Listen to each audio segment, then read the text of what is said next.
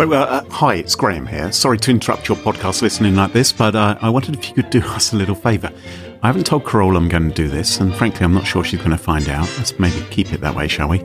I don't think she listens to the podcast, so she won't hear that I've tacked this on to the beginning. But the European Security Blogger Awards, they're about to happen, and Smashing Security has been nominated in a couple of categories. Huzzah, huzzah! You can vote in the awards for your favourite security blogs and security podcasts, hint, hint. But you've only got a few days before the voting closes, so do it today. Do it now. Hit pause.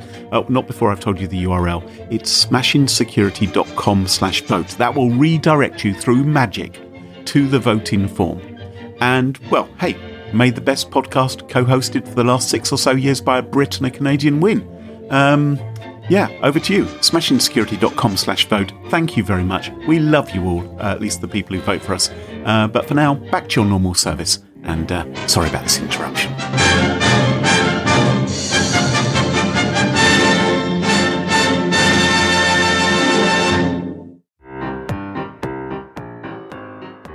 Hey everybody, it's Carole here from Smashing Security. This is a shout out to just a handful of our incredible Patreon supporters. This week's shout out goes to Demeter, Brendan Caughey, Glenn Wilson, Harry, Bravo Whiskey, Wesley Vandekamp, Anders Hansen, Ray Redacted, Graham's Delicious Cucumbers, and Dave. Thank you all for your support. It means the world, and it helps us create this show week in, week out, week in, week out, week in, week out. And we love you. If you want to join these amazing Patreon supporters, visit smashingsecurity.com/Patreon. And you'll get all sorts of goodies like stickers and episode bonuses and even a letter from Graham and I. Now let's get this show on the road.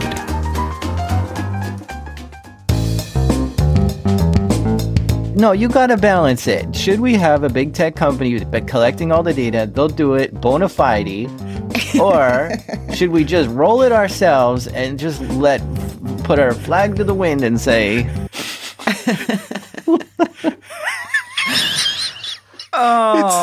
we've never done this before, but let's give it a try. Like, you know, it's not like the whole world might start attacking it.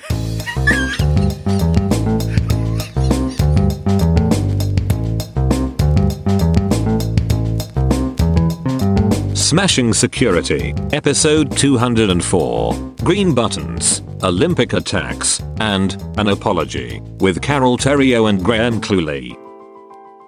Hello, and welcome to Smashing Security, Episode 204. My name is Graham Cluley. And I'm Carole Theriault.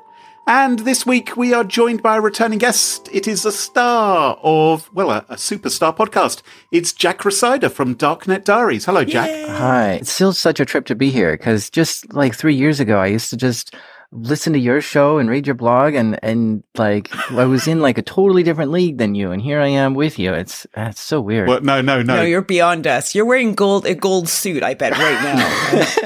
Yeah, with a diamond tie. Jack, it's very kind of you to say that we're in the same league, but I think we know that's not quite true anymore. Yeah, it's just a trip to be here. But thanks for having me. I'm glad to be here. I'm sure everybody who listens to Smashing Security has heard of Darknet Diaries, but if you haven't, it's a stellar podcast. You don't have to be into computer security to enjoy it.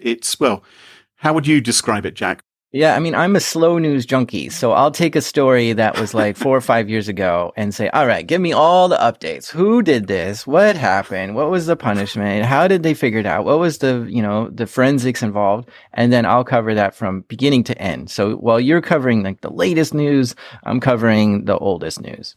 Yeah, I like that slow news junkie. I've never heard that sentence before. I like that phrase. It's good. Very cool. Carole, what have we got coming up on the show this week? Well, first, let's thank this week's sponsors, Mimecast, Krull, and LastPass. Their support help us give you the show for free. Now, coming up on today's show, Graham tells us about an election vote wrinkle. Jack heads to the courts where 6 Russian operatives might face some cyber heat. And I will apologize. Plus, we have a featured interview with Daniel Papadakis. She's a project manager at Mimecast. Now, she'll tell us about some sneaky trusted brand hijacking scams and how they can be avoided. All this and much more coming up on this episode of Smashing Security.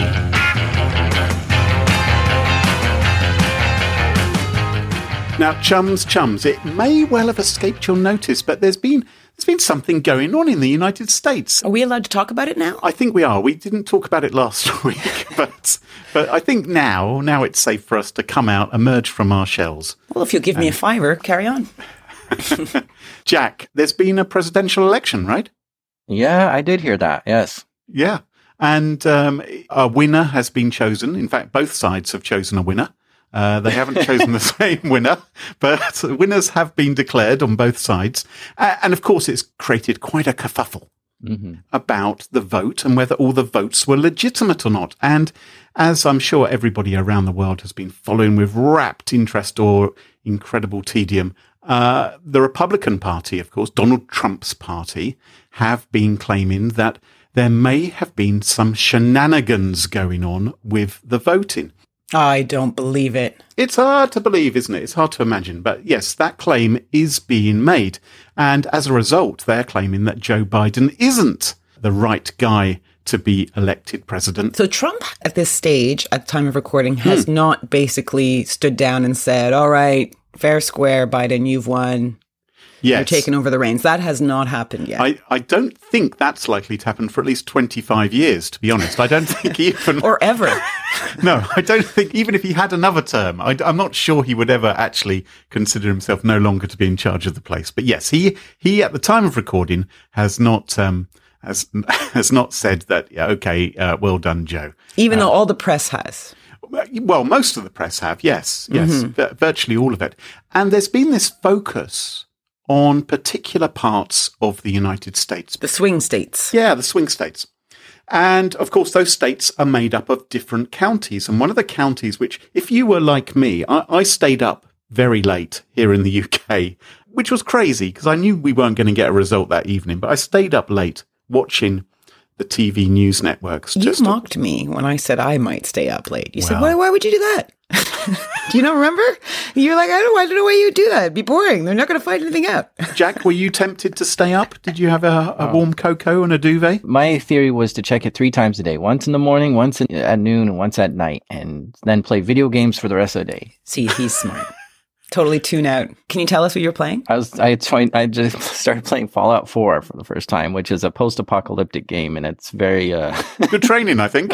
If this pandemic really goes south, you're ready. Yeah, I'm ready. Well, what's happened now is that the Republicans are beginning to file some lawsuits, claiming that naughtiness has gone on. And one of the places where they've done that is a place called Maricopa County in Arizona, one of these counties which was taking quite a while to come up with the figures.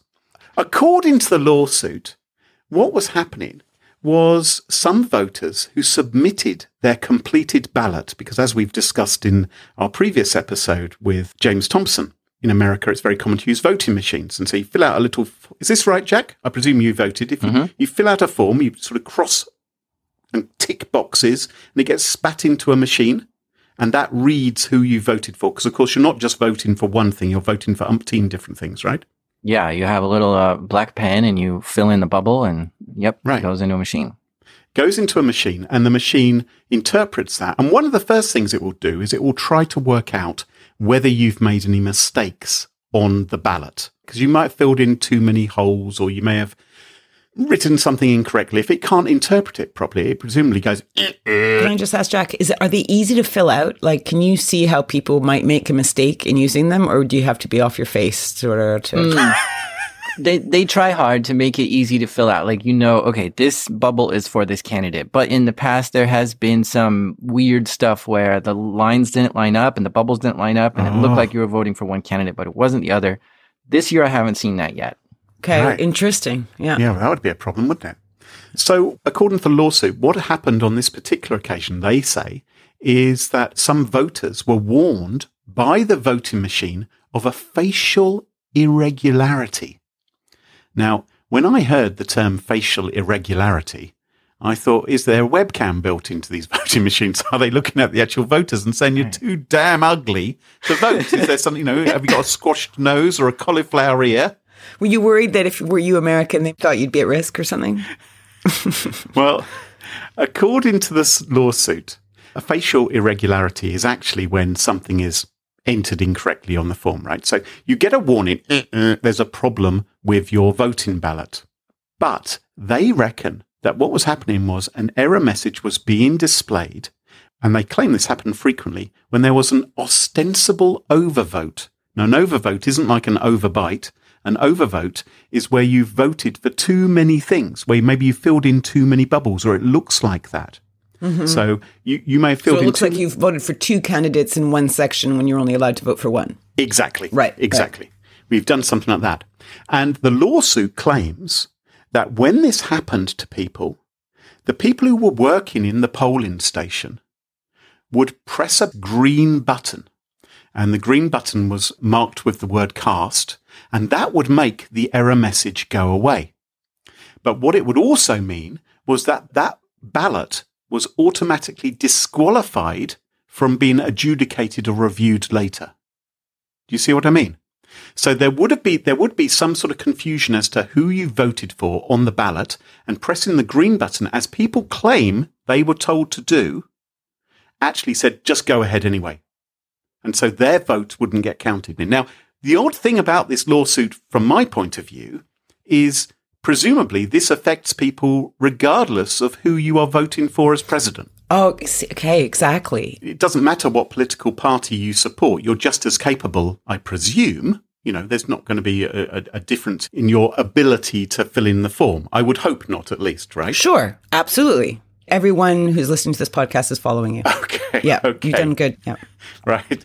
Now, clearly, what is needed is some sort of evidence to support the claims of voting shenanigans, right?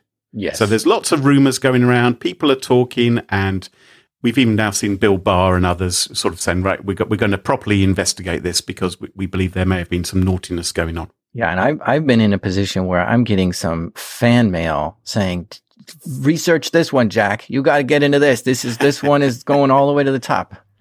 So there's a lot of people sending me tips. But you're a slow news junkie. You need to wait at least a couple of years for this, I'm sure. Yeah, that's all I say. You could look into the 2000 election, though, couldn't you, with the hanging chads? You could do that one. I was thinking about looking in the 2016 election, but yeah. Well, all right. So we need some evidence. And the Republican Party and Donald Trump's re-election campaign, they want some evidence as well. They want anecdotal evidence from voters that they were pressured into pressing the green button, which may have misconstrued their vote. And so they have created a website called don'ttouchthegreenbutton.com. Now, as soon as I heard they'd created this website, Don't Touch the Green Button, of course, I wanted to go and visit the website, right? So I tried to visit the website, and I got this error message. I got this Amazon Cloud error not a user-friendly message, I have to say. It just looked like a complete screw-up, and I thought, what have they done with this website? Until I worked out, hang on, I'm trying to access it from the UK. What if I pretend to be an American? So what I did was I put my spurs on and my big cowboy hat, and I jumped on my horse, and I just put in a VPN and logged in from America. Wow, yeah, that's a deep, dark web stuff here, Graham. And so then I could access the website, and I was able to find out what they're doing on don'ttouchthegreenbutton.com. Now, what they're asking is, they're saying, did you vote in Maricopa County? And if you did, what happened? Did people ask you to press the button? Was there a problem with your vote? Now, they don't want just anybody going to that site, clearly, but they also don't want anyone submitting evidence if they weren't actually eligible to vote in Maricopa County. So what they do, quite sensibly, is they make you jump through a number of hoops to prove that you are legitimate, because you don't want... Turns out, Jack, there are some troublemakers on the internet who will take an opportunity like this, maybe to tell fibs. So if you just had an open website which asked for evidence of voter fraud, for instance, you'd either have jokers go in there, or you'll have people trying to say something happened which didn't, right? Yeah. Sorry, I may have fell asleep. No, I'm just kidding. Sorry? Are you saying that the website itself is a fake website? Or are you saying that it's a bona fide website and people were... It's a bona fide website. It's a genuine website. Yeah. And what it does is it asks you for some personal information to prove that you're a voter. So it asks you for your name and address and your phone number and your email address. HTTPS? And yes, it is. And I've even looked up on the SSL certificates. They're really up to date, date of birth. And they ask for your last 4 digits of your social security number.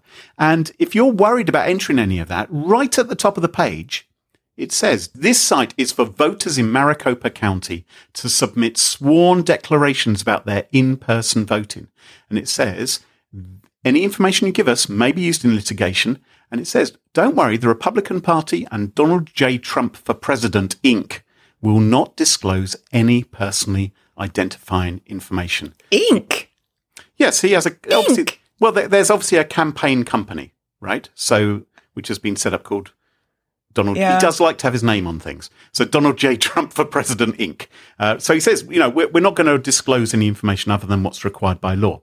But it asks you all these questions. Some really odd questions. Like one of the questions is, did you intentionally vote for too many candidates for any office? For example, did you vote for both Trump and Biden, which would be too many presidential candidates? Odd. Can you imagine if they were sharing the job? Have one at one end of the desk and the other at the other end. It wouldn't be that good. Is that your joke? Was that your joke? No, I'm just... No. Okay, just checking. I'll let you know when a joke happens. Okay. Now... You may be asking yourself, what could possibly go wrong with a website like this? And when I first heard about this website, I thought, people will be putting in fake information, or people might be launching a denial of service attack. Can you think of anything else bad which might happen with a website like this? Yeah, denial of service on the telephone lines if they have one. Maybe someone could plant some malware on the page, so if people would go in there, or... something horrible like Was there any malvertising on the site? Yeah, there's no advertising. They missed a trick there, really. They could have put some sort of sponsored by or, get some cheap hotel stay or something. But what could possibly go wrong? Well, I'll tell you what went wrong. Because there is a Reddit thread which comments that this hastily set up website has some flaws. So, for instance, it had a name field, right? One of the very first things it asks you is, what is your name? But... if you start typing in your name, it reveals a list of previous people who have entered their names on the website. So if your name is Dave, for instance, and you hit the D button, you'll also see all the Dereks and all the Donalds. And that's pretty early, I think, in the testing of website usage, in my experience. And it also does it with addresses as well. So it will reveal a list of addresses as you type them. As someone said on Reddit, they said this is a monster of a security hole, which can be exploited by anyone worldwide. Do we have any idea how many people actually went to this website? Well, it does appear that thousands have, because someone on Reddit mentioned that they wrote a script to see how easy it would be to pull this data down. So they started with Arnold Aardvark, and they started with the A's, and they started cycling through, and by the time they got to the first 5,000 entries, they thought, okay, we've done enough. We've proven our point that it's possible to extract names and addresses from this. But that wasn't the only problem with this website. This website also was vulnerable to SQL injection vulnerabilities. So people could not just pull names and addresses, but also dates of birth and the last 4 digits of your social security number.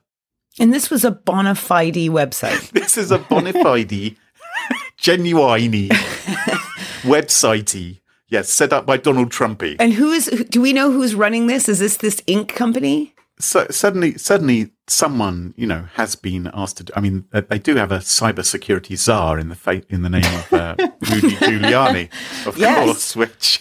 You could set up a Google Forms to do all this for you. Yes. Oh, yeah, that'd be a great idea. I don't think they really want the big tech companies, though, collecting all this data. You can imagine a lot of people... You gotta balance it. Should we have a big tech company but collecting all the data? They'll do it bona fide, or should we just roll it ourselves and just put our flag to the wind and say, Oh, we've never done this before, but let's give it a try. Like, it's not like the whole world might start attacking it. Like, and so has the other side or the other, the people not behind this, are they saying, guys, don't go to this website? Oh my God, don't go here. I haven't heard anyone doing that. I mean, it's quite possible because it wouldn't be hard to spot that something's amiss, is it? When you start entering your name and other people's names begin to appear. Oh my God, let's try Jeff Goldblum. Oh my God. Was he voting in Maricopa County or not? Oh yeah, that's right. In my fantasy, this website was built by Rudy Giuliani, who, of course, has got the cybersecurity skills. He's the cyber czar. He's the czar. Yeah. He's close to Trump. He would have been able to pull this together with his team Bish quite bash quickly. boosh, no problem, guys. I got it. And it's not like there haven't been stories in recent weeks about Trump's own passwords. There was that Dutch researcher. It's fascinating. That Dutch researcher who claims that Donald's Twitter password a while back was "you're fired," and then just like a week or two ago. Well, hold on. Before you say claims, but it is clearly that in the LinkedIn data breach, it was "you're fired." Right. So was "you're fired" in the LinkedIn data breach? So, no, but he got much safer, didn't he, in the next try? Well, then he made it MAGA 2020 exclamation mark. I know. Well, why not have your hashtag be your password? That way you don't forget it. It's brilliant. Smart. So I love the idea that Rudy is in charge of this. 2020's been a rough year, right, for many people. And No. I want to thank Rudy Giuliani for what happened the other day. What, for showing up? When he held that press conference at the Four Seasons Total Landscaping Company. the Four Seasons. I loved it. So for anyone who hasn't heard, Donald Trump announced, there may be some people, Donald Trump announced that they were going to have a press conference about vote rigging at the Four Seasons in Philadelphia. And then there was a follow-up tweet. He was tweet. off golfing though, right? Yeah, he was off golfing. There was a follow-up tweet about half an hour later saying, it's actually the Four Seasons Total Landscaping Company. Which is way out of the city, like 30-minute drive out of the city. In its parking lot between the sex shop and the crematorium. Whoever booked that, it's funny. If you haven't seen any of this, there's a marvellous tweet by Ross Atkins, who's a BBC journalist who put together a little 3-minute package all about the Four Seasons. We'll put it in the show notes. We'll put it in basically, the gardening company are now selling merchandise with phrases like lawn and order and rake America great again. Which I think, that's brilliant. It was a lovely little bit of lightness amid all the gloom. For those people who are unhappy about how the election may have unfolded. I thought that was quite fun. So good for them, I thought.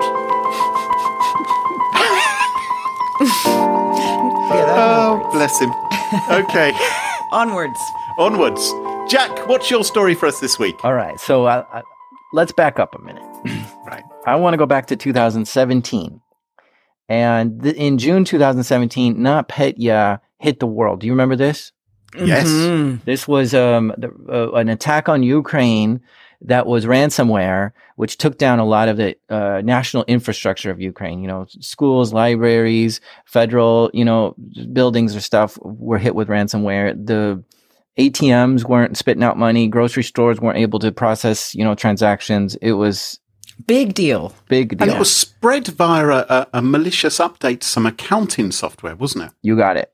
Yeah, so it kind of spread all over because everyone needed to do their taxes with their software. So that's how it was able to spread so fast.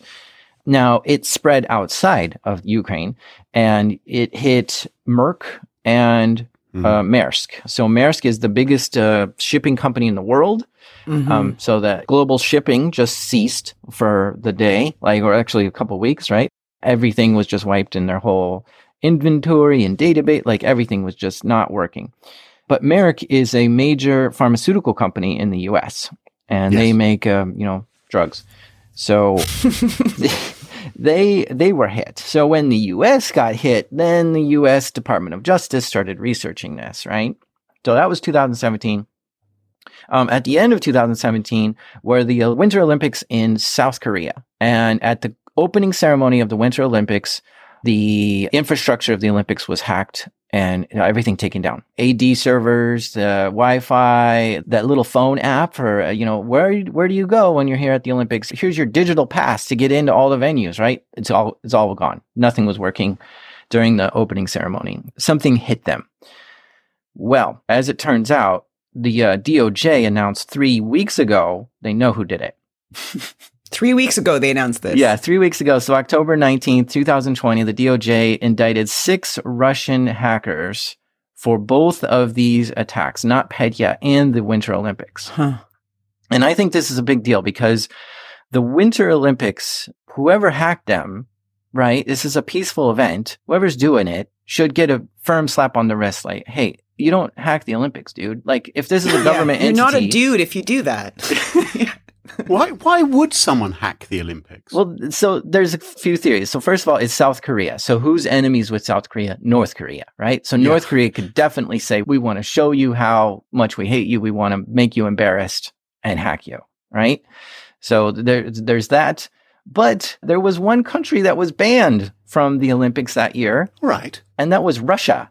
Uh-huh. And the reason why they were banned were because when they had the Winter Olympics before that in Sochi, they were doping, or actually they were faking the doping results. So, right. So they had drug testing, and then somebody was on the inside and said, okay, totally clean. He can play. You got it. Yeah. Totally clean. Even though we didn't actually test him. So a couple years later, after the Rio Olympics, the news came out that these drug tests were faked, and we don't know if they were actually clean or not.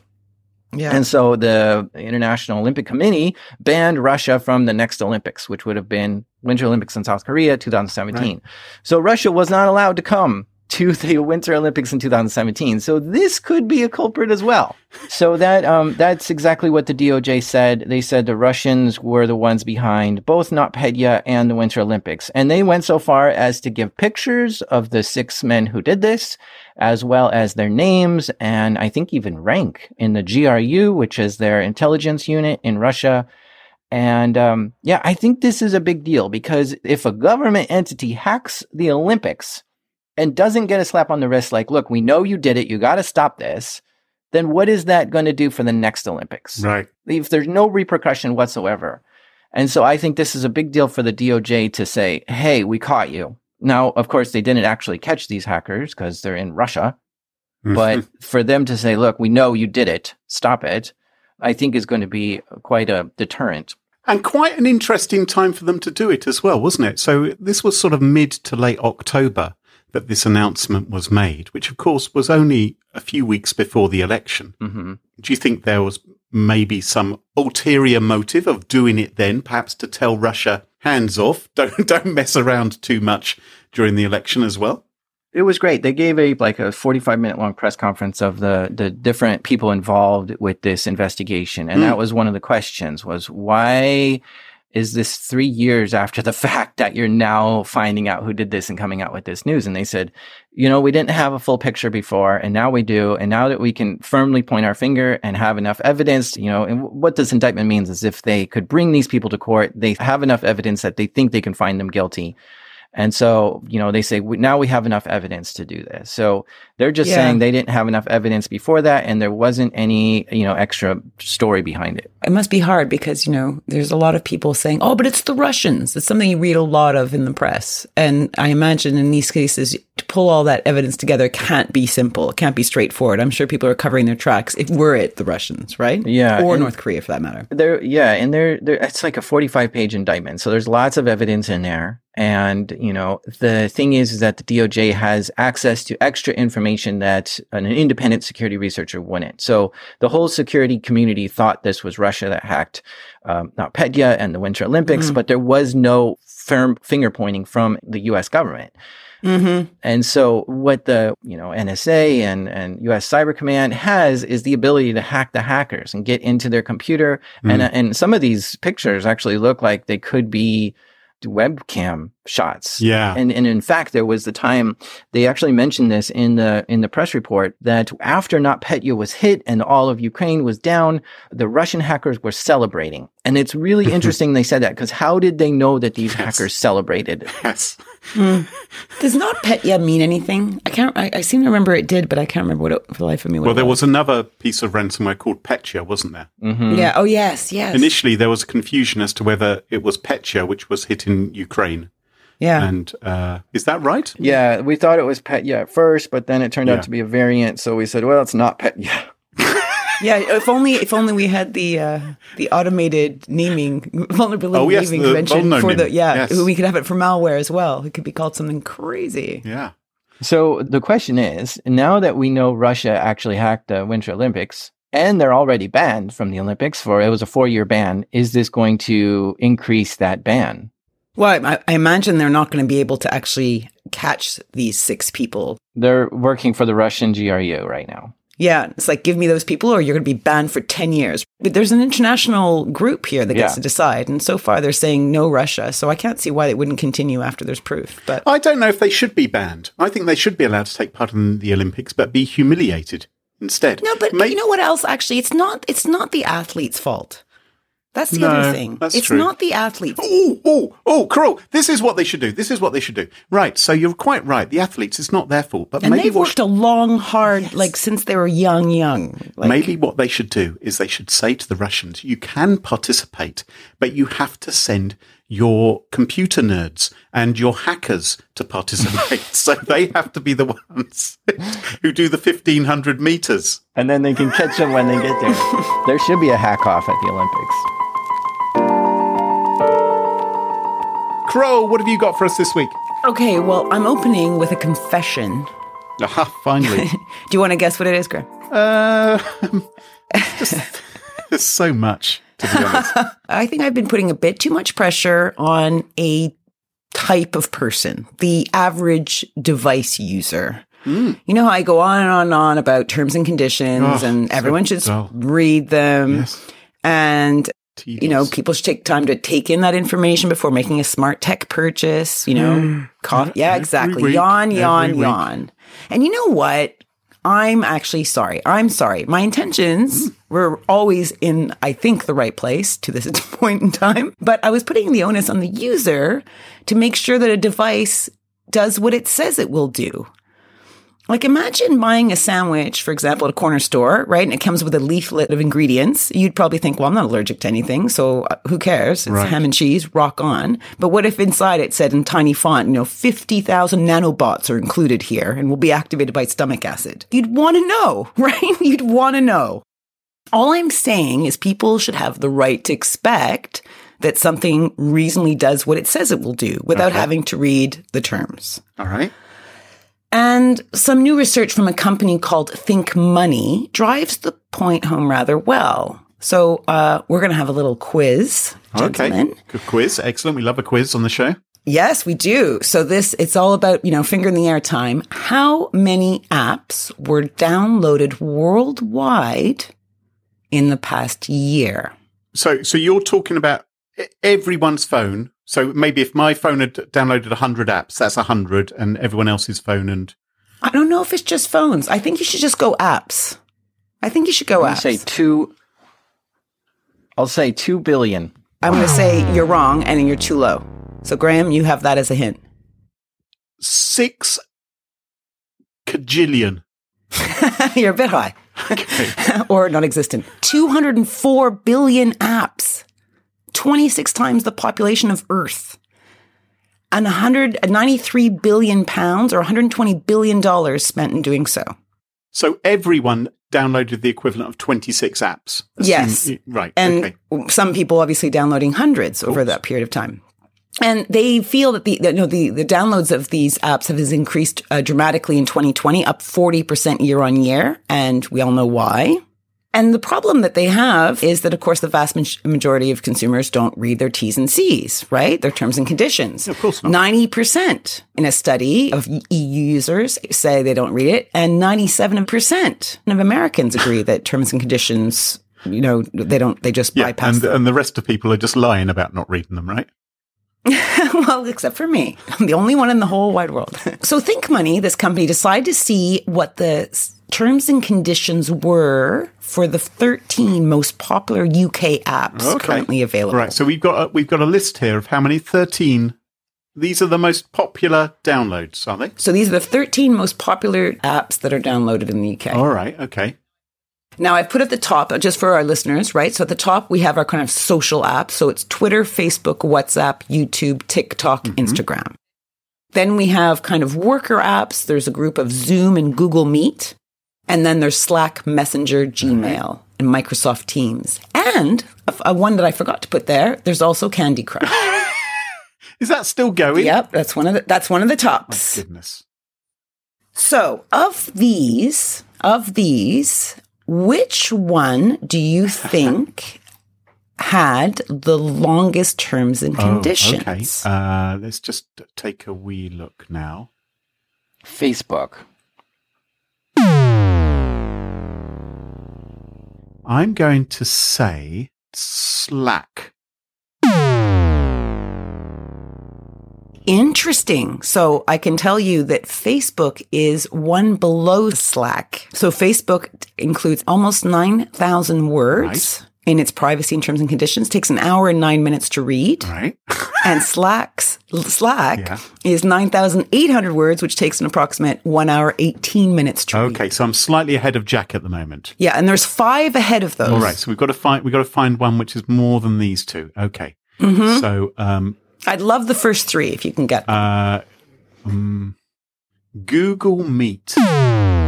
The lowest of the group. But you know what? I'll give you a hint. I think I know why. Because I think Google, because of the way it works, I think they have like an Uber agreement if you have a Google account. Oh, I see. You see? Yep. So I think they get rid of a lot of stuff that way. So I think it's a false representation that Google doesn't have a lot of... Okay. Yeah. So it must be Microsoft Teams then. Yes. Well done. Number 1. Microsoft has always been convoluted in their messaging. Yes, I agree. I wouldn't say high on the readability score. So 18,282 words, 2 hours, 27 minutes to read. Number 2, I'm not going to tell you right yet. Number 3 is TikTok. Right. Takes an hour and a half to read. And number 2, last guess, anyone? Go wild card. Is it Candy Crush? It is Candy Crush. 1 hour and 53 minutes to read, 14,000 plus words. I've never played Candy Crush because I've been... Well, for the same reason I've never taken heroin. I just thought it would be a bad idea. but what on earth can it be warning you about? Surely it's just a game, isn't it?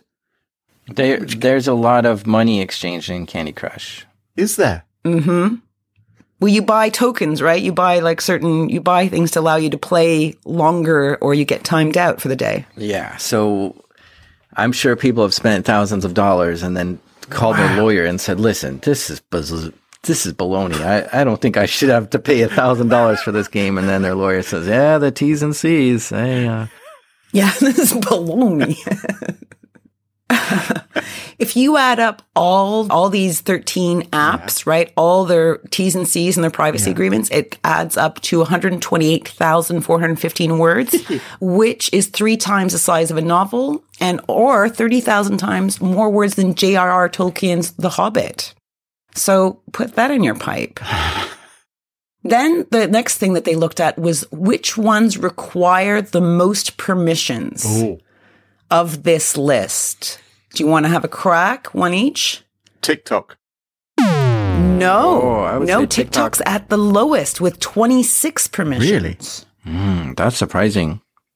Then I'll say Facebook once more. Ooh, good one. Facebook's number 2 with 45. Number 1 is Messenger. What can be done is the question, right? Because the thought, what I was thinking when I was reading this is like, Facebook says, you have to be at least 13 to be a member of our Facebook, society.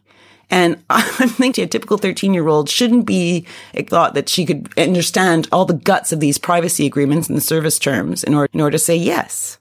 What can be done? What can be done? So I was doing a little digging, and back in 2016, the EU issued a report called the Study on Consumers' Attitudes Towards Terms and Conditions. Like, that is my heroin, isn't it? It's my crack. I couldn't believe this exists and I didn't know. And they wanted to know whether following would help foster trust and make T's and C's more acceptable. Okay. So they tested 1,000 respondents in each EU member state with their new guised up terms and conditions to see if people would respond better in an A/B test to these tests as opposed to the way it is currently done. Did they use Comic Sans font? Yes, that was it. How did you guess? What would you do? What would you like? Shorter. Short and simple was one of them. So just simplify the language, shorten the length of the, waffle. And you got to make memes out of it. Yeah. Maybe some cartoons or some infographics.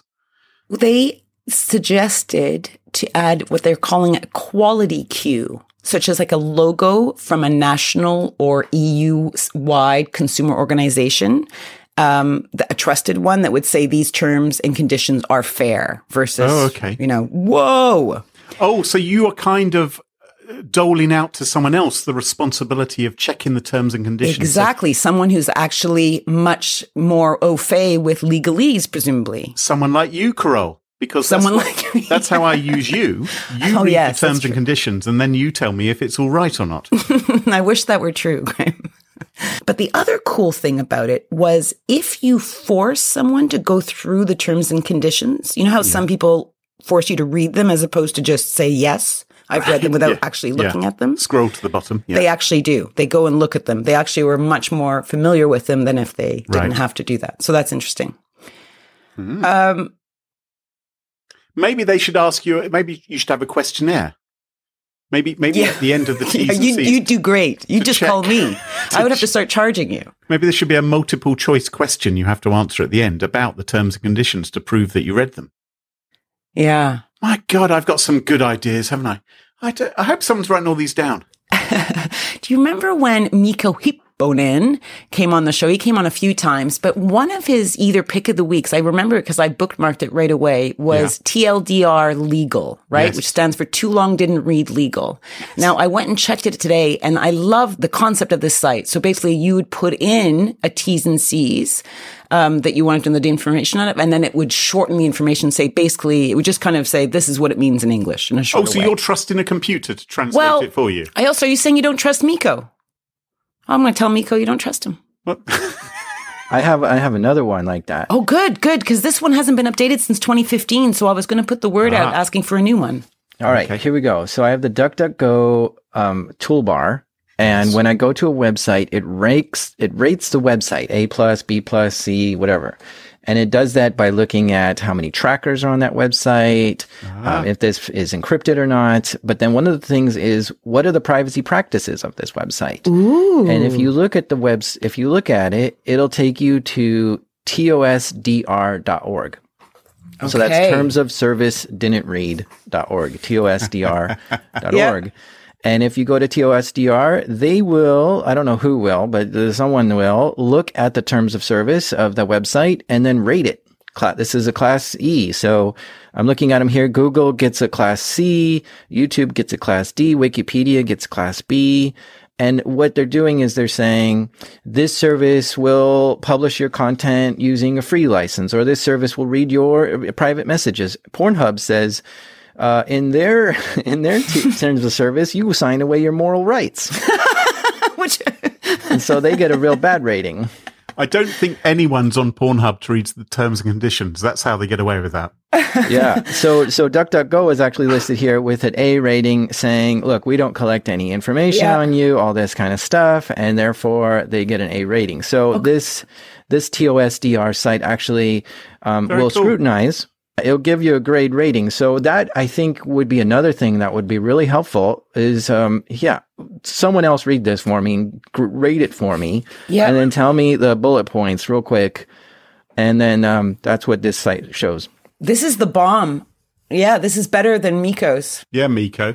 Yeah, and at least that's better than nothing, because right now people aren't looking at anything. right? So I'm not saying you have to go read every single word in terms and, conditions. Just see, like, what are we doing with your information and what are your privacies, the ones I kind of focus on. But anyway, this site looks amazing. So that's tosdr.org. Thank you, Jack. But hold on. I want to stand on my soapbox for a second here because I've built a few websites in my time. And whenever it gets to the point of like, okay, I've got to write a terms of service or something, what do I write? Like, there's a blank page in front of me. What's the first thing I should say here? And am I a lawyer? Do I know enough to say the right thing? And it's always been very frustrating for me as a website creator to know what to write. So I'm urging someone like the EFF to create a boilerplate terms of service that I can say, like the MIT license, right? So this is a Creative Commons license or something like that where I say, okay, I'm adopting this license for my software. We do that all the time. I want to adopt a standard terms of service and then follow it. Say this, we swear we do not, store information for more than 90 days that we don't need or something, whatever. Like if there's a boilerplate terms of service that I can say, now I have adopted this standard that the EFF has created or something like that. I think that would go a long way with a lot of people who are just trying to wing it out there. There is a website online. I don't know how good it is, but there seem to be some services which offer to do that. There's one called termsfeed.com, which claims it will generate terms and conditions for your site. I guess you answer several questions. I don't know how good it is. So I think there are some maybe out there. I think what a lot of people do, though, is they actually cut and paste, don't they? Which is a bit of a daft idea from a site they like and shove it on their site. If you're going to do that, make sure you check what you're doing. Yeah, I would like there to be a more, standard one, like the Creative Commons license or something. I agree. I think that's an excellent idea. I think that's brilliant. I can't even add to that. It's brilliant. What would happen if there was a fire in your building? Probably an alarm alerts you to the danger. Emergency operators get you connected so you get help, and firefighters snap into action to put out the flames. When it comes to Kroll Responder, it's the alarm, the operator, and the fire department all rolled into one. You see, Kroll Responder merges hunting, detection, containment, and remediation to deliver best-in-class endpoint security. Kroll responds to over 2,000 cyber incidents every year and is uniquely positioned to bring that capability and expertise 24/7 with Responder. Learn more about Kroll Responder at smashingsecurity.com/Kroll. That's KROLL. This episode of Smashing Security is sponsored by LastPass. Now, everyone knows about LastPass's password manager for end users, but it's also a great solution for businesses. In fact, tens of thousands of companies rely upon LastPass to protect themselves. LastPass Enterprise simplifies password management for companies of all sizes and helps you secure your workforce. So, whatever the size of your business, go and check it out. Go and visit lastpass.com/smashing to find out more. And thanks to LastPass for supporting the show. Today's show is also sponsored by Mimecast, the #1 cloud email security solution for Microsoft 365. Safeguard your organization with Mimecast's end-to-end phishing, impersonation, and brand exploitation protection service. It's a layer of email security defense that picks up where Microsoft security leaves off. Mimecast's innovative service blocks brand attacks before they can launch, stops live cyber attacks in their tracks, and gives you visibility into anyone using your domains without your authorization. Start today by downloading a free copy of the State of Email Security Report at smashingsecurity.com/Mimecast-hub. And welcome back. And you join us at our favourite part of the show, the part of the show that we like to call Pick of the Week. Pick of the Week. Pick of the week. Pick of the Week is the part of the show where everyone chooses something like, could be a funny story, a book that they've read, a TV show, a movie, a record, a podcast, a website, or an app. Whatever they wish. It doesn't have to be security related necessarily. Better not be. Well, my pick of the week this week is not security related. It is a TV program, but a TV program which isn't on the television anymore. And I wasn't able to find on any streaming service, but I had an urge. I remembered a documentary which I'd seen a while ago. Now, America, you've got Ozzy Osbourne and you've got the Osbournes, haven't you? You've got the Kardashians. Well, we here in the UK, we have an idiosyncratic husband and wife team called The Armstrongs, John and Anne Armstrong. And they were the subject of a BBC documentary about 10 years ago because they run a company called UFit, which is Coventry's third biggest double glazing company. Oh, that was ages ago. We watched that. We watched that, Graham, together. Well, we hung out and watched that. I have been reacquainting myself with the Armstrongs, courtesy of YouTube. It's kind of like The Office, yes. Would you say? But somehow just a bit sadder, just a bit more desperate. It is a fly-on-the-wall documentary about a very sad double glazing company. Well, third best in Coventry. Well, they're third biggest in Coventry, yes, but it is like watching The Office, but I don't think it's scripted and I don't think it's being acted. I think it's real, but it's very hard to tell for sure because you're watching it, you're hiding behind your fingers. Just go, no, this is so bad. This is so horrendous. Anyone who's ever worked in a company will recognise some of the horrors here. Basically, UFit, Coventry's third biggest double glazing company, have fallen on hard times. Things aren't going well, and they're trying to boost the company's fortune. And they do a number of things. They hire a Zimbabwean motivational guru called Basil Meany. Which, we've seen people close to those that we've elected do something similar. Yes. Anyway. And so Basil Meany can't be a real name. Welcome to England. and there he is trying to motivate this very undermotivated sales force who are just looking at him and rolling their eyes. And then the Armstrongs have the idea of let's go to France to sell our windows to French people because they make windows and conservatories. But they don't speak French at all. They don't let that get in their way. Instead, they use the internet to translate their sales pitch. So like Google Translate. Yes, and so they've got it printed out. Remember, this was 10 years ago, so it's not even that good. They've got their sales pitch printed out, and they go into this. They go all the way down to Montpellier, where they've got their first meeting with a Frenchman. And God, I haven't watched that. Yes. They are trying to sell him their conservatories, or conservatoires, as they call them, which apparently means music academies in France. And so you're watching this just going, no. Anyway, it's wonderful. And oldie but a goodie, I'd say. It's an oldie but a goodie. So I've linked to the episodes in the show notes if you want to enjoy it, but I really found it most entertaining. So that is the Armstrongs. Jack, what is your pick of the week? My pick of the week is a pick. A few years ago, I had I had perio, which perio is a gum disease, I guess, where you have like the gums don't stick to your teeth very well.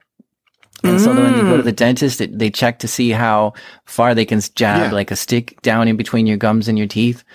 And I was like 10 millimeters down that they were able to jab. So it was really bad. So the dentist said, like, you got to come every 4 months to get treatment for the rest of your life. You've got this problem. But I was determined to fix it. So I got a water pick, but the water pick was, have you seen these things where it shoots water out of a little hose and you clean your teeth with it? Yeah, but the water pick was hard to use because it had like a little bucket that you had to put the water in. And when you lean over like the sink. I had one. Mine broke within like 3 months or something. Yeah, it breaks because it's got the motor, there's a motor in there, a little water pump. And you have to lean over the sink, but that still doesn't work. It sprays all over the bathroom floor. It's a big problem. Yeah, so I've always hated those things. So what I found was a one that attaches to your shower head, and then a little hose comes down. Oh, so come on! You're taking the piss. This is what happens when you hit the highlights. the highs of Darknet Diaries. Graham. Hang on, you've attached something to the head, your shower head, to clean your teeth. So it's so much better because there's no motor. It's just taking the pressure out of the water. Is it really hard? Does it like take all the pressure? Do you have it on when the shower's on? Do you have any teeth anymore? There's a pressure nozzle, so you can make it very light or very hard. And then when you're making a mess in the shower, it doesn't matter. It can go everywhere. So I got that, and I use that every day when I took a shower. And 6 months later, I had no perio when I went to the dentist. It was all gone. And the dentist couldn't believe it. They're like, I think we made a mistake on your last checkup. I said, no, I don't think so. I think you were probably right. I just took it seriously. But the other thing is, even if you don't have no perio, when you go to the dentist, sometimes your gums bleed because they're poking at it and stuff. And you're like, oh man, I hate it when they, guilt me on all this stuff. And so what this can do is within 2 weeks of just using it every day, just 2 weeks, that's not very long. When you go to the dentist, your gums won't bleed. So Jack, are these guys a sponsor? They're not a sponsor of mine. Okay, they're not a sponsor. So, I mean, you can use, there's different products. I don't care what you use, but the one I use is called Oral Breeze, and it just connects right into your shower head, and I use it every single time I go to the shower. I need to see what this looks like. I don't understand how it connects to your shower head. I don't understand either. I'm going to look. If I don't want to buy something, Jack, could I just put the shower head in my mouth? It's just too wide. This is like a high-powered nozzle that shoots like a strong stream concentrated in one spot. Your shower head probably just doesn't do that. Oh, it's like a white tube with the red nozzle. Is that it? Yeah. So you take the shower head off and then screw on this adapter, and then put the shower head on this adapter. And so now it's kind of like a T. It looks quite sensible. Jack. Yeah. I was imagining something utterly insane. In gold. Yeah. And so that's what I use. Okay, I'm going to get one. I think I'm going to get one because I can't live without it because they just clean my teeth better than anything. My dad says he cleans his ears with it and stuff, but I don't recommend that. He's in the shower too, right? I'm hoping. Can this be used actually to brush your teeth as well? Well, so I think that flossing. So I still floss. So even though this is supposed to clean the stuff between your teeth, I still think that you need to floss on top of this. Okay. But you still need to brush as well. Right.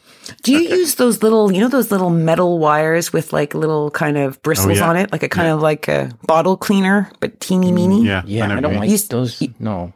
No? They're English. I don't like them. They're like metal, right? And then they're really... It scares me. I hate them. So this is way more, because my dentist keeps saying, use these. And I'm like, I don't like them. Interesting. Yeah, and my dentist approves of this. My dentist says, yep, go for it. Can I ask how much? Can I ask ballpark figure? Oh, I think it was like $30 or $40. Okay, totally affordable. Okay. Yeah, it doesn't look complicated, does it? Really cheaper than the pick thing the battery. Yeah. Yeah, you have to plug that into the wall and all this stuff. Yeah. It's a mess. I highly recommend the ones that go into the shower. So my pick of the week is a water pick. Well, thank you, fresh and minty Jack Resida, for that recommendation. Fantastic. Carole, what is your pick of the week? Mine is a podcast. You may have heard about it. You're Wrong About. Have any of you heard it? No. You too? I've heard of it. It's won awards. Yeah. So, John Graham, I think you'd really like it. So it's two journalists obsessed with the past kind of reconsider a person or event that, in their opinion, maybe was miscast in public imagination, maybe due to unfair media representation, for example, or some shenanigans that came clear afterwards. So Attila the Hun, was he really bad? Was he so bad? That kind of thing. Yeah, well, things like, so they covered, the prom mom, the New Jersey teen who killed her newborn, and she blamed Metallica, or the O.J. Simpson case, Anna Nicole Smith, and currently I'm listening to a 5-part Princess Di coverage, I don't know anything about Princess Di. I never really followed it when it all happened. I've learned tons. Okay, can I ask if I'm going to say 3 things I learned? I want to know if you know them, Graham, because you pay much more attention to. Yeah. Prince Charles never told Camilla that he wanted to be her tampon. Well, I think he did, didn't he? No, that he got didn't. recorded. It was warped in the press. It was warped in the press. Really? Yes. Prince Charles, okay, do you know this one? Prince Charles, upon breaking his arm during a polo match, as you do, right, wanted to do the press conference pretending he had actually lost his arm completely in the accident, only to reveal, no, it's here. It's simply broken in half. That sounds as insane as Donald Trump coming out of the hospital, ripping open his shirt, and him having a Superman t-shirt underneath, which I heard he wanted to do. And so he wanted to do this, and he wouldn't hear. Diana was like, honey, darling, I don't think it's a good idea. Really not a good idea. And he was like, no, I know best. I know these things. And so she got the staff to hide it. And when they arrived at the press conference, they had to do this big, like, we don't know where it is. It was here. We swear it was here. So we had to do it normally. And the other one is that Di would get in trouble if she dared to leave the family country home, Balmoral, without permission from the Queen. So if she wanted to just trot off to the shops or something or not make dinner. I don't think the Queen liked her very much. No, I kind of always have kind of liked the Queen, but I got to say this series of podcasts made me think, wow, she's not that nice. She's not. Anyway, I found it fascinating. I listened till 3:30 yesterday. So literally I was addicted. I listened to parts 2, 3, and 4 in a row, and they're all like an hour and a half long. Right. Anyway, I think you'd like it. Check it out. Podcast You're Wrong About, wherever you get your podcasts. It's available. That sounds fantastic, Carol. And you know what else? I heard you've got a featured interview. I do. We have a fast-paced and thought-provoking interview with Daniel Papadakis at Mimecast. Listen here.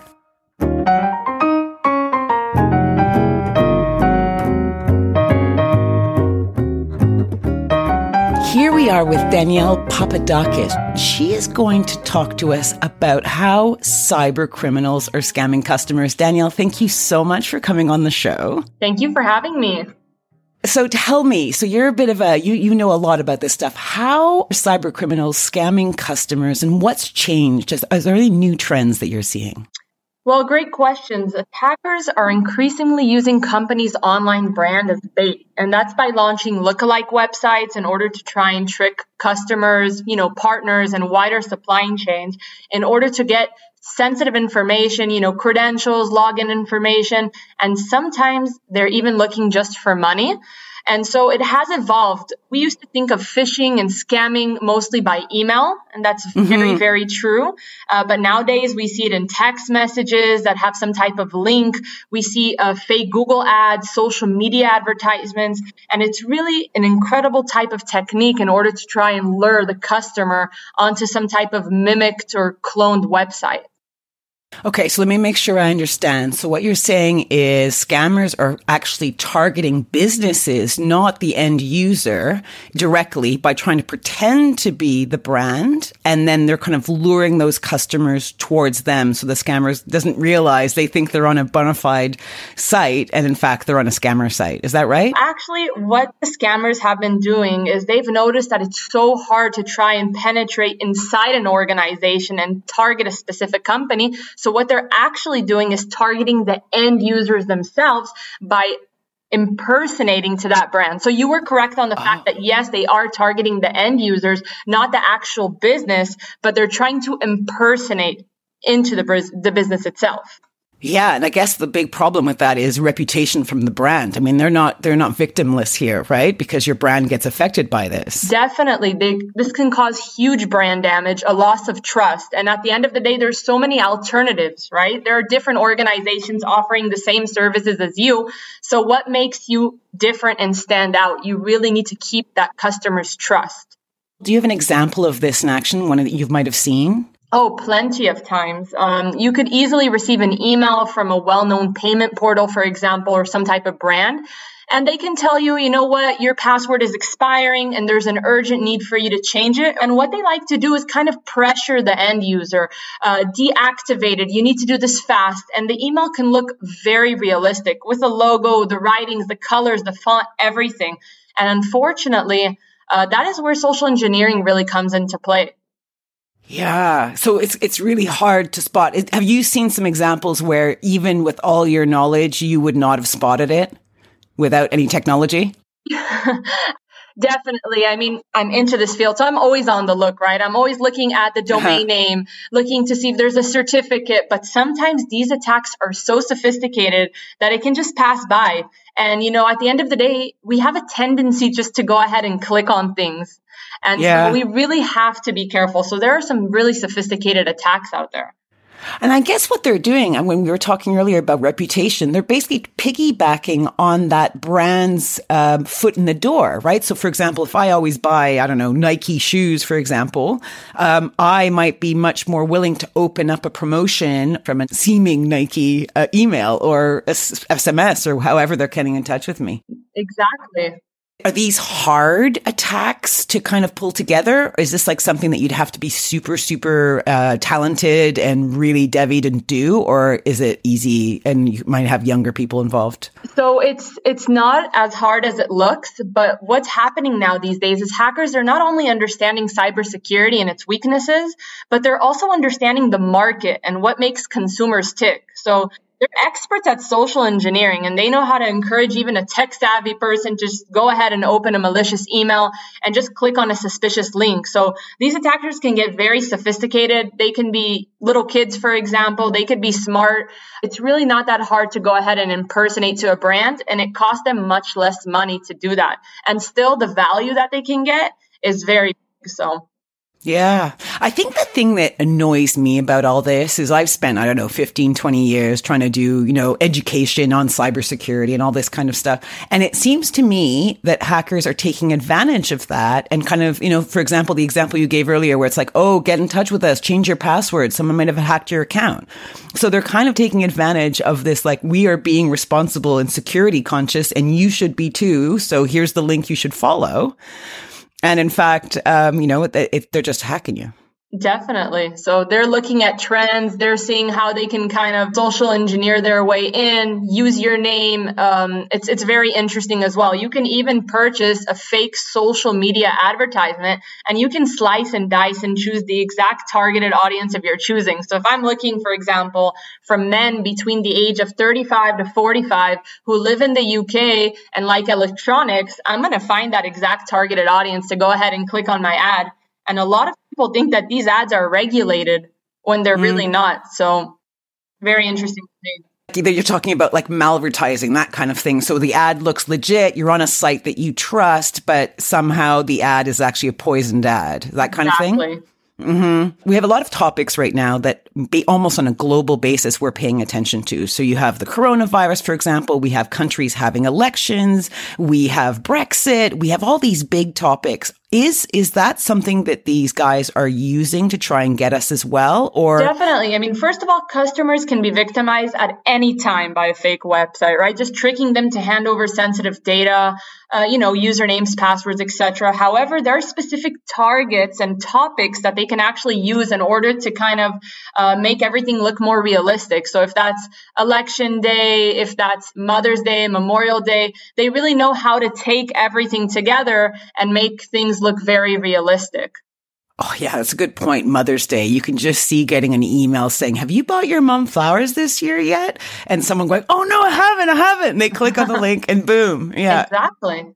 Do you find in a lot of these cases during this trend that they are trying to get people to click before they think, so to speak? I've seen a lot of kind of scams where they're trying to make people almost panic. So that may be actually what you were saying earlier about your password being hacked. Of course. They're always using words like urgent, you need to do this, it's really important. And then people get scared and they have a tendency just to go ahead, click on things without thinking about it. And that's on a regular day-to-day basis. But let's take, for example, Black Friday.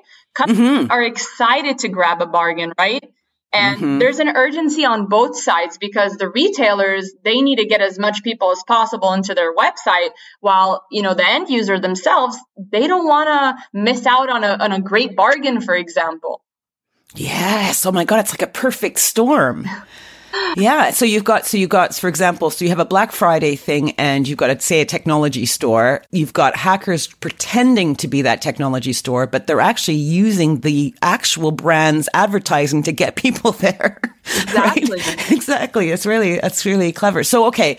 This isn't fun. If this happened to anybody, this would not be fun. So tell me what companies can do. I mean, presumably the company really doesn't like this happening because it's hurting their brand and it's hurting their customer base. Very true. So a lot of companies, obviously, they need to first secure their inbound perimeter and make sure that, no one penetrates inside, no one takes data. But the question at hand is, do companies have the right monitoring tools to see everything that's kind of happening outside of their perimeter? Because if someone's going to purchase a domain that's similar to your brand, but it isn't your brand, they can obviously break that trust and cause a lot of brand damage. So the first thing that's very important is for organizations to have some type of 24 hours, 7-day a week scanning so that they have full visibility of all of these domains that are similar to their brand and that could potentially impersonate to their brand, just to see exactly what's going on behind the scenes. So that's the first thing that I would recommend. A monitoring tool.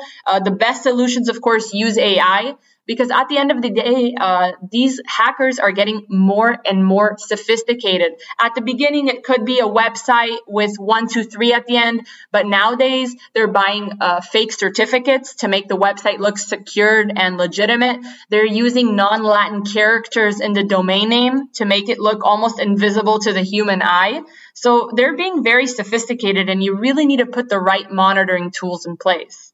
Right. Okay. So you can't really know what to do if you don't understand what's going on. So visibility makes perfect sense. Okay. What's next? You need to deploy some type of end-to-end solution. So let's say you do have a monitoring tool in place, but how do you actually take down that threat, right? It's still up there. So you need some type of end-to-end solution that's not only going to monitor things for you, but the moment they find or we find anything suspicious, we have the capability to go ahead and take it down for that organization. Instead of having two complex different solutions that need to try to work together, it's better to have just one complete solution that's going to take the entire problem off the company's hands. They have a lot of things to deal with, as I'm sure you know. And so they need some type of solution that's an end-to-end managed service. Yes, it makes sense. So managed service means you're partnering with an expert in the field, which means you don't have to sit there guessing what config options you need. You've got an expert right there that can help you. Exactly. At the end of the day, they don't have time to work on these problems. There's so many different cybersecurity problems. So let just an organization take that off your hands. And so you have a reliable person that's only looking at this specific problem, which at the end of the day is a huge problem for many organizations that have some type of digital presence online.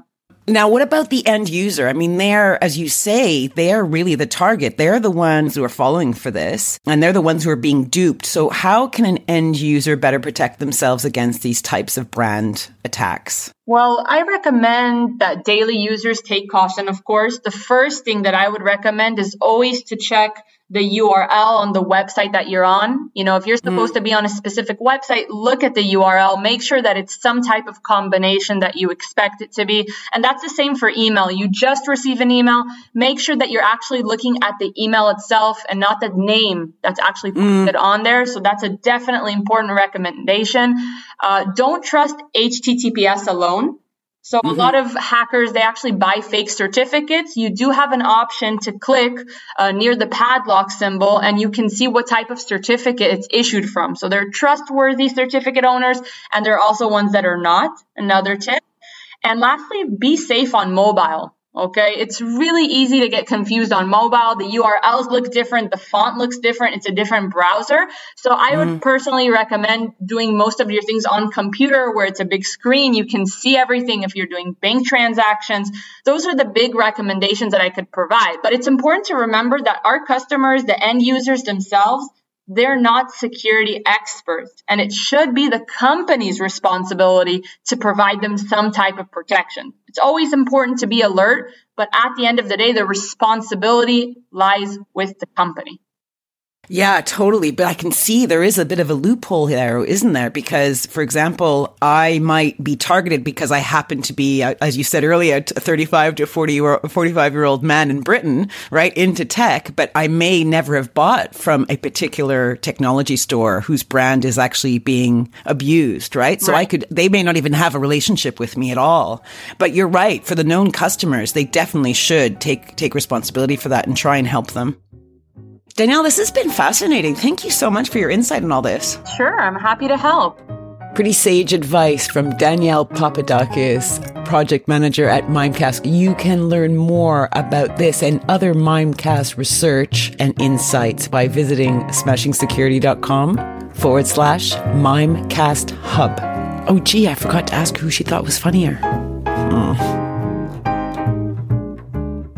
Well, that just about wraps it up for this week. Jack, I'm sure lots of our listeners would like to follow you online and find out more about Darknet Diaries. What's the best way for folks to do that? Oh, man, I think you can do any search engine. I should get an AOL keyword so I can actually claim that's true. But yeah, just search Dark Knight Diaries on any search engine and you'll find me. But I am active on Twitter at Jack Resider. Cool. And you can follow us on Twitter at SmashInSecurity, no G. Twitter has to have a G. And you can also join the Smash Insecurity subreddit as well. And don't forget, if you want to be sure never to miss another episode, subscribe in your favourite podcast apps such as Apple Podcasts, Google Podcasts, Spotify, or Pocket Casts. A shout out to all you guys for listening to us each week, supporting our work. It means the world. And of course, high five to this week's Smashing Security sponsors, Krull, Mimecast, and LastPass. Their support helps us big time give you the show for free. Check out smashingsecurity.com for past episodes, sponsorship details, and information on how to get in touch with us. Until next time, cheerio, bye-bye. Bye-bye. Bye. Woo! Marvellous.